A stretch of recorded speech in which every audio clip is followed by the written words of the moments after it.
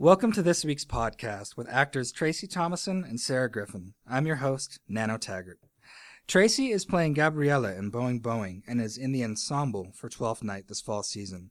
She also played Mariana in Measure for Measure during the 2014 summer season.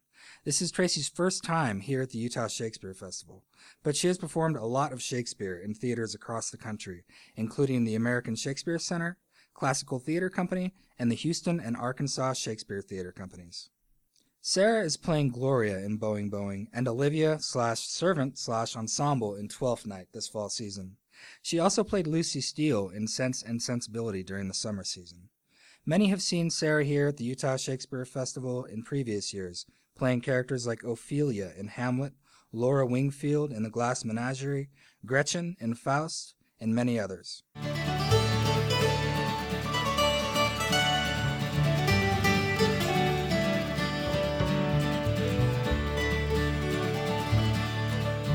Thank you so much, Sarah, Tracy.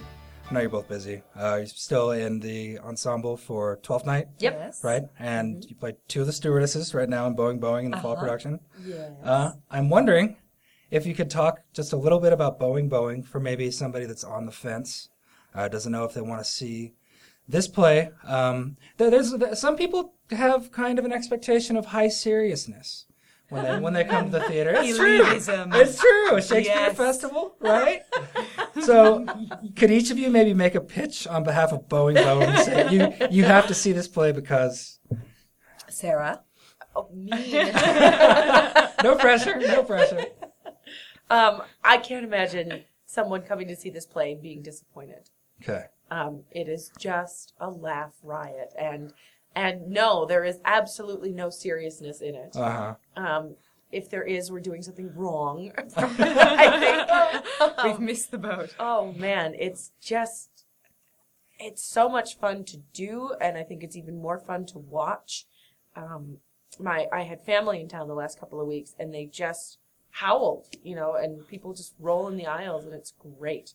It's so much fun, and it's, you kind of get caught up in the scheme that's going on in the play, and you're sort of rooting for it. And then if you think too hard about it, you go, "What am I rooting for?" But at the same time, this is terrible. You want it to get caught at the, and it's just wickedly funny and delightful and zany and silly and very unexpected. Cool. I've heard the phrase "laugh so hard till you hurt." Yes. Yeah, a few times. Our houses have been incredible. Literally, Awesome. It's like there are people rolling in the aisles. They just get going, and it just is unstoppable. Well, and Sarah makes a good point about it's fun to see, but it's also really fun for us to do. So we're on stage having a great time and laughing with each other, admittedly, sometimes out of character. And so that's really fun for the audience to get to see too. Yeah. Laugh so hard you hurt. We do the same thing. Yeah. Oh, cool. Absolutely. So you're enjoying it. It's kind of an interaction with the audience, and you're both Absolutely. right on. Yeah. Very cool. Very much so. What are some of the most challenging parts of playing, Gloria and Gabriella? The accents, Yes. the physical comedy. Yes. Farce has kind of almost a dance-like physicality. It does. Absolutely. It does. I think initially the accents were the first big hurdle. In my mind anyway, I was going, oh my gosh, Italian? Really? I don't speak any Italian. I haven't heard that much Italian. I've never been to Italy. Okay, time to watch Sophia Loren movies and, work it out. And so that was the first big hurdle to jump over, but that has become so fun now. We do it all the time. I'm driving Sarah crazy because I can't stop doing the Italian. We sit next to each other in the dressing room, so she just talks in Italian, and I just talk in New York. I'm pretty sure Sarah got in my car this morning to come do this podcast, and I said, "Good morning." Yeah. So, that's where we're at with that. Oh, that's terrific. How about for you, Sarah? Anything? Yeah, I mean, the physical stuff, it is like a dance, and it is so precise. I mean, it's, from one to the next, and everything sharp and everything, but not looking like that. You know what I mean? So you don't see the effort behind it.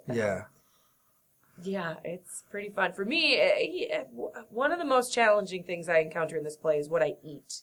Yeah? And I'm not going to give it away. Oh, wow. For those who haven't seen it, but I will tell you that at the top of the play, I'm eating and drinking things, and I say what they are, and you should know I'm really eating and drinking those things. Oh, wow. So this is like method acting in terms of like a diet. That's Well, incredible. I did make what I eat in the play. I made it at home and Yeah. practiced eating it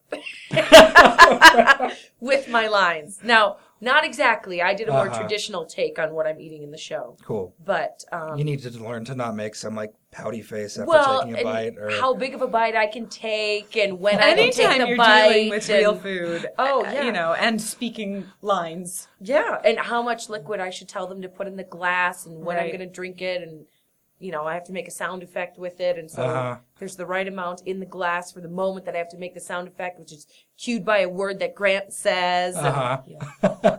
The degree to which you take your jobs home is pretty Yes. incredible. That's kind of what I'm getting. The anatomy of a bit Uh-huh. was a Right. common phrase in our Yeah. rehearsal Right process. on. I hear a lot of people compare this play to Noises Off Yeah. in terms of the movement, the slamming of doors, the situation kind of comedy. Yeah. Is it timing has got to be difficult, right? Because so much depends on perfect timing, perfect cues. You've got to have a good stage manager to keep this all together, right? Yeah. Was that a challenge in the rehearsal process? And No, we had a great stage management team. cool. And Mindy was awesome, and Brian Summer, who is our ASM backstage, Uh-huh. we call him Magic Brian. Because he just makes things appear and disappear, clothes, shoes, bags, Towels, food. whatever I you mean, need. It's just right there. It's summoned. right there. Often we make quick exits and re-entrances, and so we'll have someone there to receive things that we're coming off stage with. So it's, in the audience's perspective, we've gone off stage and laid it down on the bed lovingly, but really it looks like we come out the door, we throw it at Brian, and then we come back on stage, and he might catch it in a laundry basket or something, Yeah. So That actually happened in the last sort of curtain call part of the play. There's a sequence of events, and one of the things there's a big ball chair on stage. Yeah. And I run through the kitchen door with the ball chair, and actually I run through the door, and I've got gum in my mouth, and I whip the ball to Ross, our other backstage crew person. He catches it, and he actually built a little shelf backstage so I could grab my next props that I need. So I chuck him the ball, I spit out the gum, and I grab maracas. And and it's quite Is it not in a bad way? I don't want this to sound negative, but is it kind of exhausting doing a show like this? I mean, Oh, it's so absolutely. physical and And something you were talking about with the cues, and Uh-huh. it just requires a lot of actor focus. yeah. A lot of brain focus. Yeah. Every time I come off stage, and there's so many re-entrances that are similar to previous entrances. Uh-huh. It's like, okay, I'm slamming this same door for the third time. What is my cue this time? Yeah. And so really checking in mentally, to go out on stage and have a great time and sort of let loose, but Yeah. still live in the framework that we've built, and then come off and check back in and say, okay, I know what the next entrance needs to be and what I have to do. What's my first line when I slam that door this time? yes. There was probably a lot of maniacal laughter in the rehearsal process, right? Oh, Because yeah. it takes a lot And of yelling. practice to get this right. I mean, It does indeed. It does indeed. is it kind of a challenge to be in a show that's carrying through from summer, in the repertory format, and then to have to, boom, you're in the middle of a rehearsal process again, while, you're essentially carrying through 12th Night, Yeah. through the fall season. Well, our responsibilities in 12th Night are not overly large. Yeah. But Ensemble-y stuff. Right, right. exactly. Which is helpful. Meaning, like, Yeah. we don't have a lot of on-stage time. Like, when we're out there, we definitely have jobs to do, and Yeah. Oh, it requires absolutely. our focus and stuff. But as far as, like, line load, we have very minimal compared to some other folks in our cast. But for me, I found that 12th Night, it was sort of, amidst the chaos of getting Boeing on its feet, it was like, yes, we get to do 12th Night now. Something that I know and I'm very comfortable with. Right on. Yeah. And Sarah and I, actually, being the two women in the ensemble of 12th Night, we're in the dressing room together and we have a lot of off-stage time together. Uh-huh. So we started talking about Boeing and working on Boeing before even we went into rehearsals, because we had that time together during 12th Night. Oh, that's cool. Yeah. Yeah, it was really fun. What's the relationship like as performers? You're in the ensemble together in 12th Night, and then you're in this frantic farce. Does it carry over? Does it affect the relationship you have off stage? Is it amazing? Not a lot of people get to experience a friendship in this sort of environment. I think it might be kind of interesting if you could maybe I don't know, tell a story or talk about what that's like? That's a great question. One difficult part about this job Uh-huh. is moving from place to place and working for different Yeah. companies, and you sort of build families in Yeah. one place, and you become very close to those people because, like you're talking about, you work together so intimately. Yeah. And then oftentimes you leave, and this is a nice long contract. Yeah. Comparatively, there are contracts in the theater where you might go work for 5, 6, 7 weeks. Uh-huh. So to be here in Cedar City for 6 months with the same group of people, it really affords a special opportunity to build friendships. Sarah and I didn't know each other before, because I'm brand new to the festival. But Sarah, of course, has a number of great friends here because she's been Already here popular. for several seasons. So it's been a great opportunity for me to really get to know Sarah and become friends with Sarah, truly. Because of the time that we've been able to spend. It's all an act. We're going out to lunch afterwards, but she's paying. You really only tolerate each other. No, That's the it's truth. terrible. It's just, she's so hard to like. Yeah. No, it's great. And, and living as we do, sort of in a complex right near each other, there's lots of opportunities to go play cards and watch movies and just come over and hang out. Like, we had a wine and cheese party a few weeks ago. And We just did Right on. Boeing cocktails. we did do a Boeing cocktail party. which is Aviators. Yeah. Right on. We had a Berlin Blonde and an American Belle and a Sicilian Kiss. And all of our themed cocktails, which is really fun. But it's been great, and I get to ride to and from the theater with Tracy every day, so we get to have like our own little girl talk in the car and walking around and stuff. And It's incredible. pretty great. It's pretty special, It's kind of like a little, we haven't actually talked about that much with the performers yet. It's kind of like a little city built in to the artistic and acting company at the festival, right? Because Certainly. most people are, housed in or around Windsor Court. There's some exceptions, obviously, but so many, talented, creative people are, boom, together for, like you say, as long as 6 months. It's got to be kind of amazing to be a part of a little community, even if it is only for, a few months. Oh, Yeah, it's great. absolutely. And there's lots of stuff that we do. Like, over the summer, people were having hootenannies. Yeah. And playing music together and Yeah, just bringing instruments, and people who had no, musical background were picking up instruments for the first time and learning how to play them and singing and joking and doing skits. It was sort of like our own little, like, idea ground for the cabaret sometimes. Yeah. But yeah, it's really special. It's a real treat to get to be. Right on. Yeah. This is your first time, Tracy, you mentioned, is. at the Shakespeare Festival. Yeah. What's different here? Does anything stand out? It looks like you've got a lot of repertory kind of on your resume. Yeah. Well, I came here from the American Shakespeare Center, where Cool. I was for 2 years, and Yeah. and pretty consistently. I had a couple of weeks off at a time during that period. But so I was there working really intensely. That's a much smaller company. So it was a group of 12 actors doing 5 plays in rep together at a time. Wow. And so that is a really intense Intense. experience. And here in Cedar City, I will say that Boeing has still been an intense rehearsal experience. It still requires a lot of energy and focus. But I've also had the opportunity to see some of the country and the landscape and go hiking and do some things like that, especially over the summer when my load was a little less. And so it's different in that way. Also, one thing that's specifically different between the two companies is at the American Shakespeare Center, after shows open in the summer, they remain open throughout the course of the fall.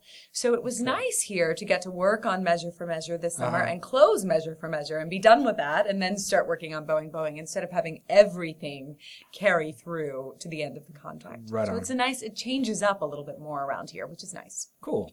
What about now that you've been here? This is your 3rd year, Sarah? Fourth. 4th year. A lot of our audience will probably remember you as Ophelia. If they don't, shame on them. You're incredible. Thanks. But can you say anything? We like to talk about the festival experience here. You've probably heard that term thrown around. I know what that means, for an administrator. I know what that means from the perspective of an audience member. But what does that mean for a performer? Is there something different of the festival experience? Is that a thing for you that maybe is different? Very much so. At most theaters, you don't have the access to the audience that we do here. We have opportunities to engage in talkbacks, give backstage tours, do curtain call lunches.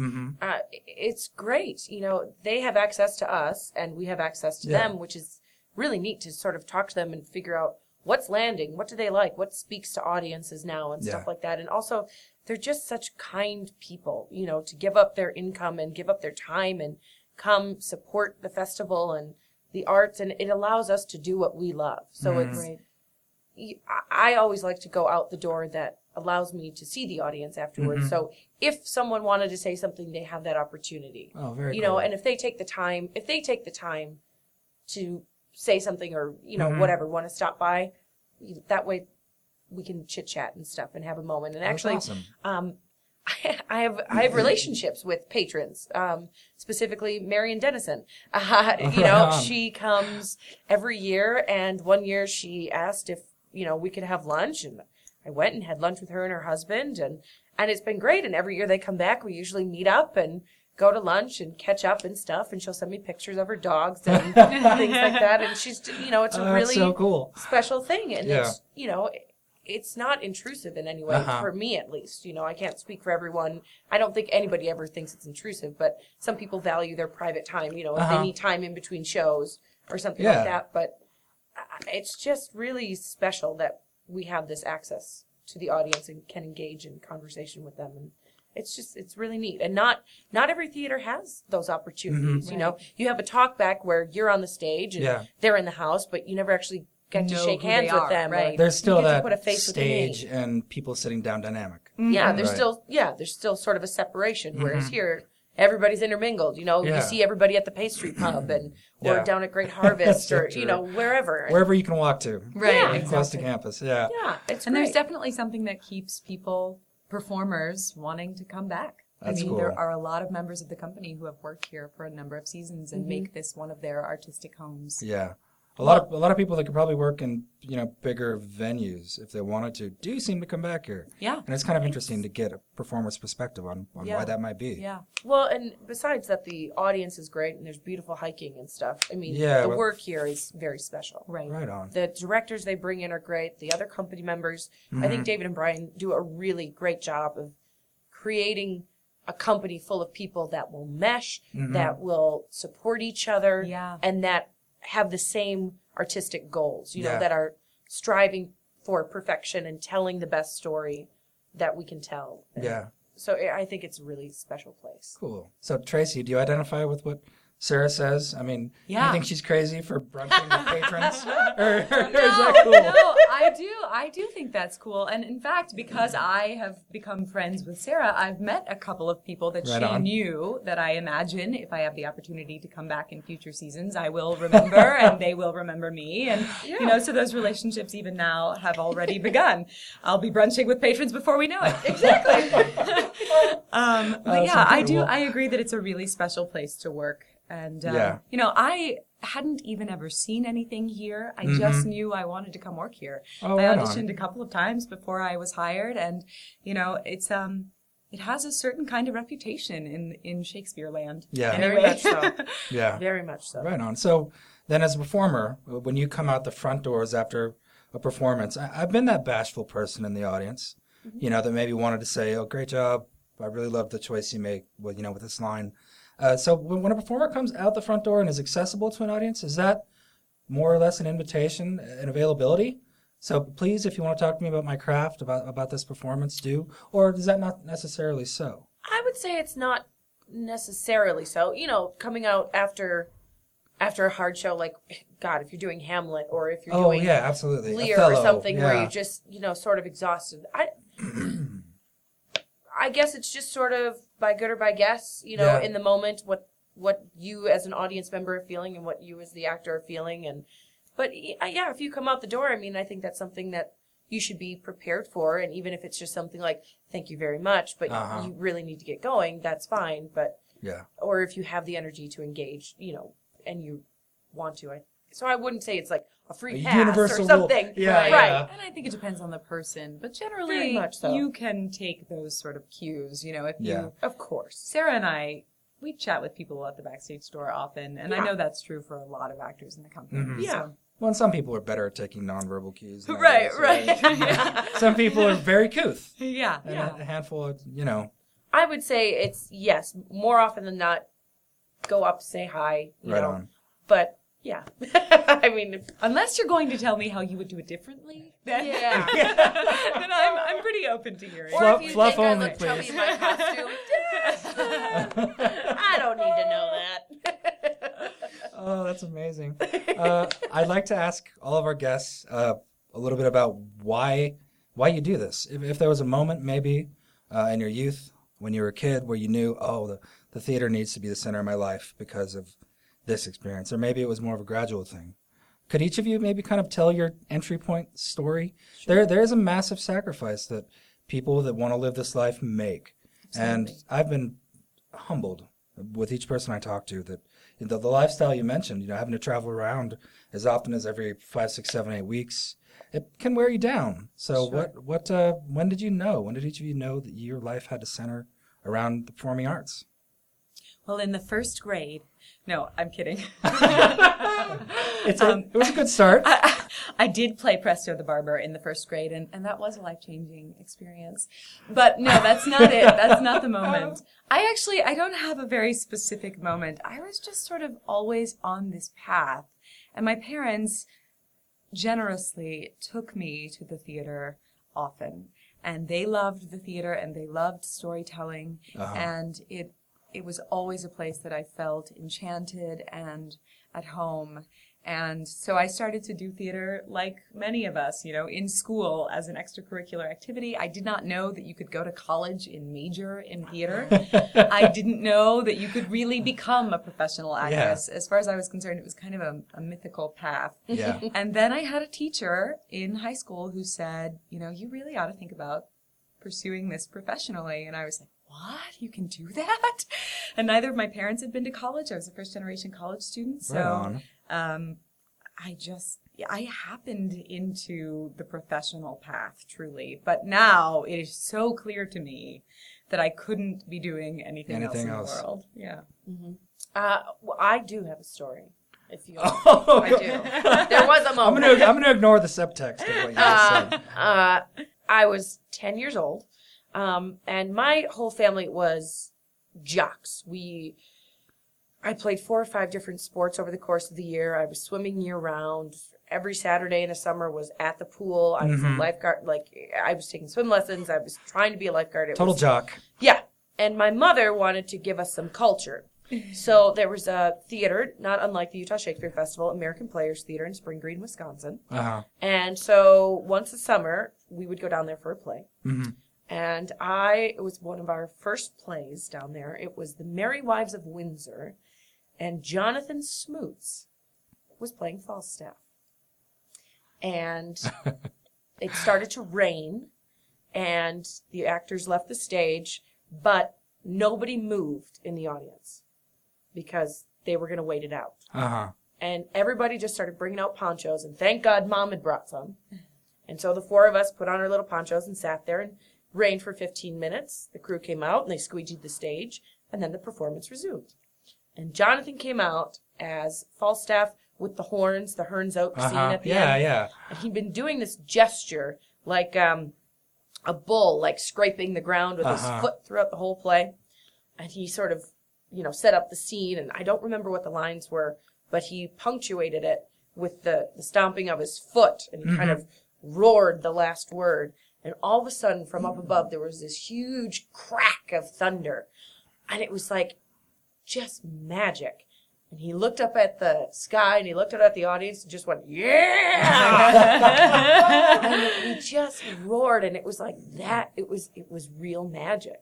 That's and I was cool. like, that's what I want to Right do. on cue. I was like, I have to do that. It was real life magic, That's so no cool. tricks. It was actual magic.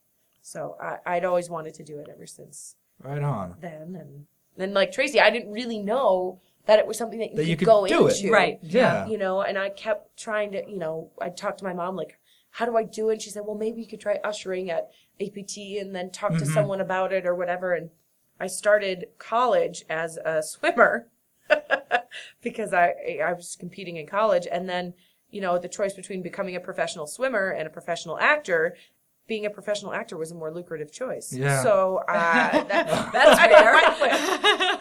It was the better career option. Yeah, right on. Accounting was not an option. No. Swimming or acting? Swimming or acting. Cool. I've got to ask, as the flight attendants in the show, this is a play that came out, I think, originally in 1962, right about the same time that The Feminine Mystique came out. like the beginning of the sexual revolution. Mm-hmm. Is there just a little bit maybe? Does your inner feminist like? Reject. Yeah, the is play. there part of you that's like I'm like totally manipulated by some dude, and it's only technology that puts me in the position to put him in his place? I gotta ask. You can dog slap me. I was gonna say, Well, the play does have some justification for the women in the end. Oh, some. absolutely. We're the only ones who get what we want Exactly. at the end. Exactly. And so that is a little kernel that I just hold on to for Yeah. the whole first half, you know? Yeah. And it's beautiful. So I'll go ahead and say at the end, Gabriella and Gretchen, who are now belonging Mm-hmm. to their respective men, Bernardo and Robert. I want to say Roberto, but it's just Robert. Basically say, oh, well, now that we're going to be married, you can't come into my room and spend the night with me anymore. And they hand him their men, their pillows, and close the doors. And Gloria gets exactly what she wants, which is a married life. Yeah. But really, it's money. And if you she up and leaves the situation. Yeah. because she says, nope, I got something better, and she's very practical about it. And she leaves. Yeah, and even Bert or Berta Or Berta. or Bertie dear, she gets what she wants. Yeah. So yes, the scheme of the play is set up by the men, and it seems that the women are being duped and the men have all the power, but really, the whole play, the men are the ones caught in the meat grinder. Mm-hmm. Yep. We're the one calling the shots. And then at the end, we all get what we want, and we Yeah. say what we want. Well, and you know we what you insist want, on it. right? Yeah. We know Yeah. what we want, and we insist on it. And we bend them to our wills. And we win. We You do. win ultimately. So the kernel that you mentioned is big enough. Yeah. Plenty big well, enough. and it was really interesting. When this play first came out, Uh-huh. it was a flop over here in the United States. It was really successful in France and Germany, right? But then And London. And London, yeah, But that's in right, the London. U.S., it was not.